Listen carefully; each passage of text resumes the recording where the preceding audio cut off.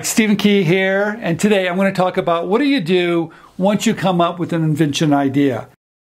I can tell you this, if you don't do anything, and if it's a good idea, you're going to see it on TV, or you're going to see it on a store shelf, and you're going to say, why didn't I do anything with that product idea? So during this video, I'm going to show you 10 things to consider before you do anything if you have a product idea.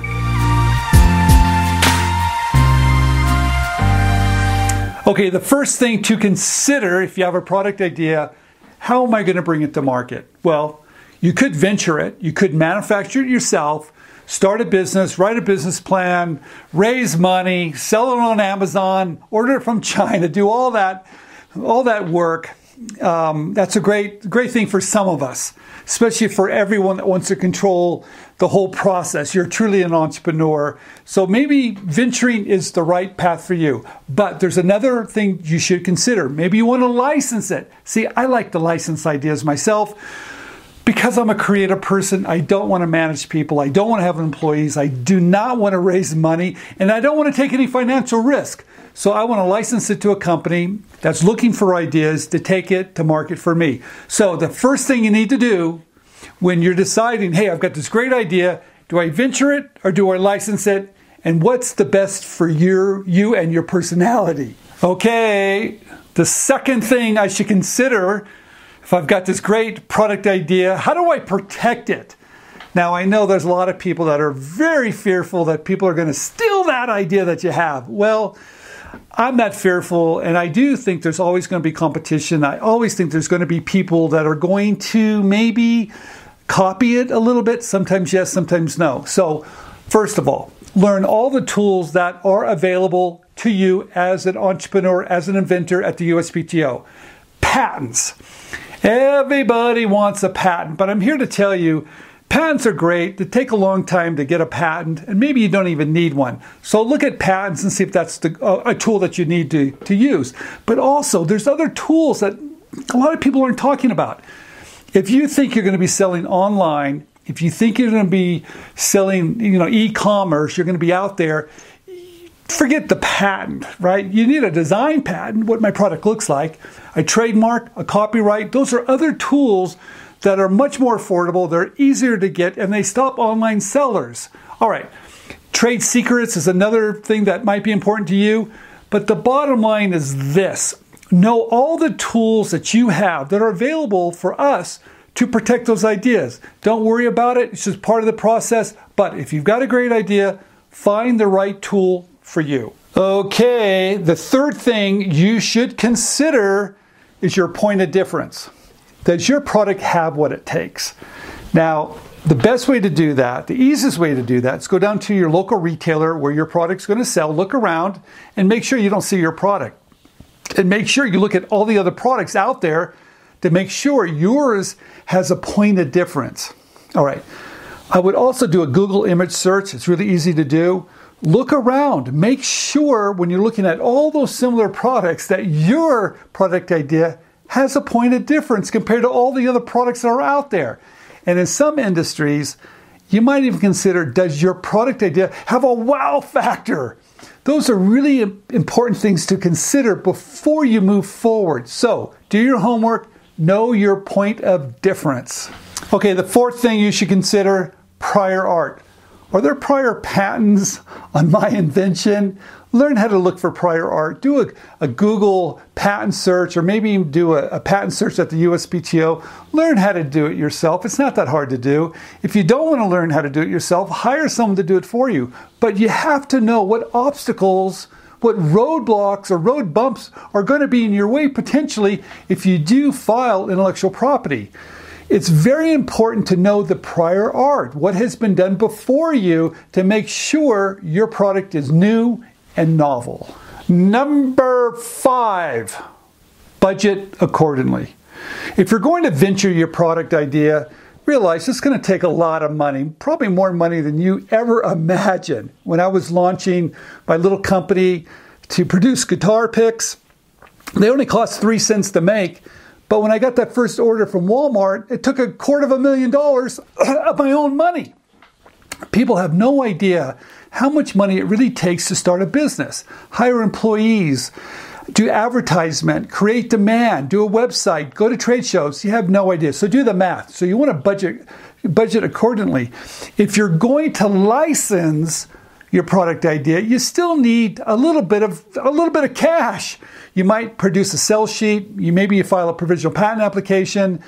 Maybe you do a 3D computer-generated sample of what it looks like. Maybe even build a prototype. So you can do it on a very small budget, but you're going to need a little bit of a budget. So whatever you do, you venture, you license, make sure you have a budget to do either one of those before you get started. Okay, number 6, consider building a team. I've always had a team. If I was going to venture or I was going to license, I had a team. It's hard to do it by yourself. So when you're reaching out to a team member, someone that you want to work with, or even someone you want to hire, kick the tires on every individual you want to work with. Make sure they've got a great reputation, they've done it before, and there's nothing out there on the internet that says, hey, this team member might not be a good team member. It's hard to hide today if you've done something that's not quite appropriate. So whoever you're going to add to your team, or even if you're going to hire a contractor, an advisor, or a coach, it does not matter. Kick the tires and make sure they're the right people that you want to bring together to help you with your products, with your inventions, with your vision. All right, number 7, manufacturing costs. You know, this is really important. If you have a great idea, once again, I don't care if you're venturing or you're licensing, your product is going to have to fit a certain price point when it hits the retail shelf. Most products have a range. It could be from $19.95 to $29.95, but there's a range of all these products that solve a particular problem.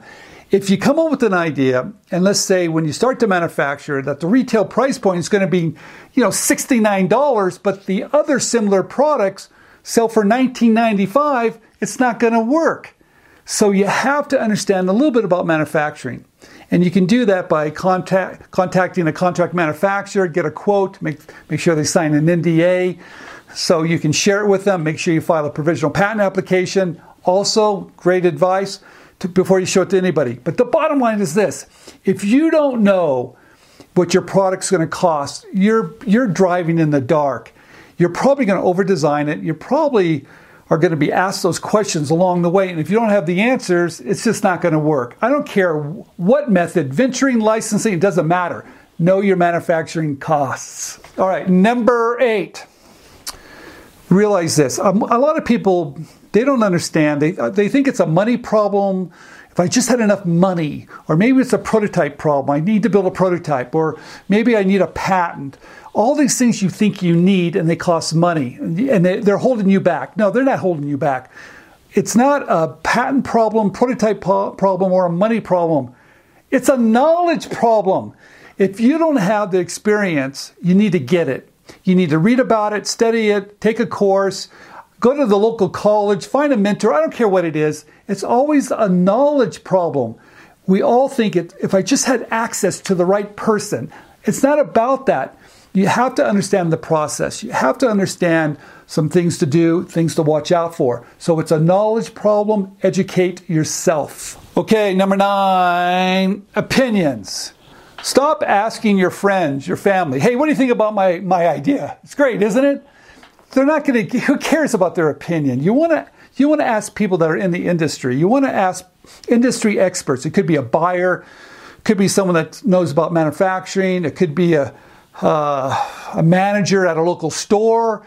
It could be anybody that's in the industry that's really in the industry, not just an opinion you're asking your friend or your spouse or whoever, because they don't know the business and they're probably going to give you wrong advice. So be careful of what opinion you're following, because I can guarantee if they're not in the industry, you're not getting good advice. Okay, I'm going to wrap this up. Number 10. It's a numbers game. If you have one idea, you're probably, I'm going to say it here. If you only have one idea and you're going to bank everything on one idea to be successful, I'm here to tell you, yes and no. Your chances are going to be fairly low. If you have a lot of ideas and understand the process, your chances are going to be far greater.